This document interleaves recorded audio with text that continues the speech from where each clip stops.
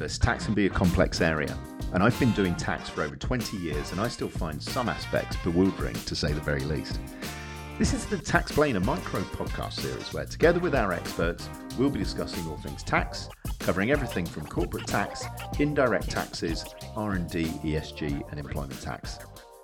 I'm Aaron Thomer and I'm your host for this series. With me today I have Dan Burton, who's head of our innovation advisory team. Dan, thanks for being here today. You're going to be discussing innovation, grants and incentives and what it takes to drive and embed these into any business successfully. You also host our innovation leaders community, where I know that you've got a diverse and vibrant group of tax, operational and strategy members. So what do businesses need to do to drive innovation into the heart of what they do? Thanks, Aaron. You've heard from Debbie Reith previously about R&D tax incentives, which are a great way to improve cash flow. But what I've found is that companies often overlook the fact that, in aggregate, tax incentives and reliefs, including creative sector reliefs, patent box grants, etc., can have a substantial impact on cash flow. And it's important to look at all of these incentives collectively. If you're wondering what some of these are around capital allowances, grants, etc., some of my colleagues will be giving you the down low in upcoming episodes. Incentives and grants are just part of the equation. To unlock the full potential of your innovation investment, you should really consider how you manage your innovation.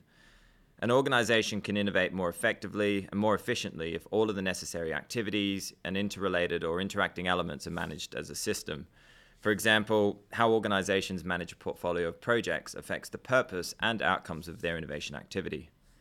Governance and process leads to growth, and that may seem counterintuitive given that words like creativity, design thinking, and exploration are the words that you're more likely to hear when talking about innovation.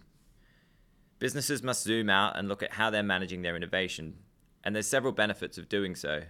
Firstly, you can identify misalignment in activities, processes, HR, and finance which may be impeding results. Secondly, governance can provide the structures to support with making informed commercial and investment decisions. And lastly, this oversight can help organizations to strategically assess and access those reliefs and incentives that I mentioned earlier. A forward-thinking, proactive head of tax can use tax levers to truly enable innovation as a value driver for the business, increasing shareholder value and/or reducing the cost of innovation.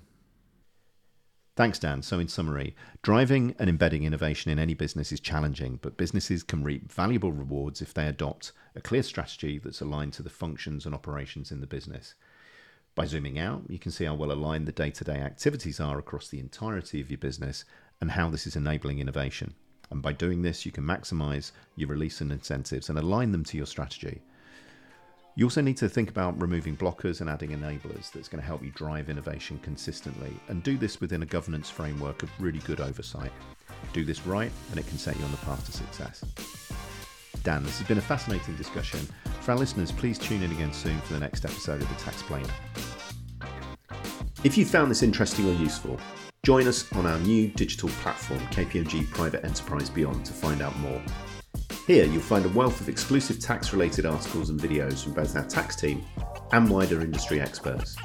You can even join our tax leaders community to continue the conversation and connect with tax professionals across the country. Go to www.kpmgbeyond.co.uk to sign up if you haven't done so already, and I hope to see you over there.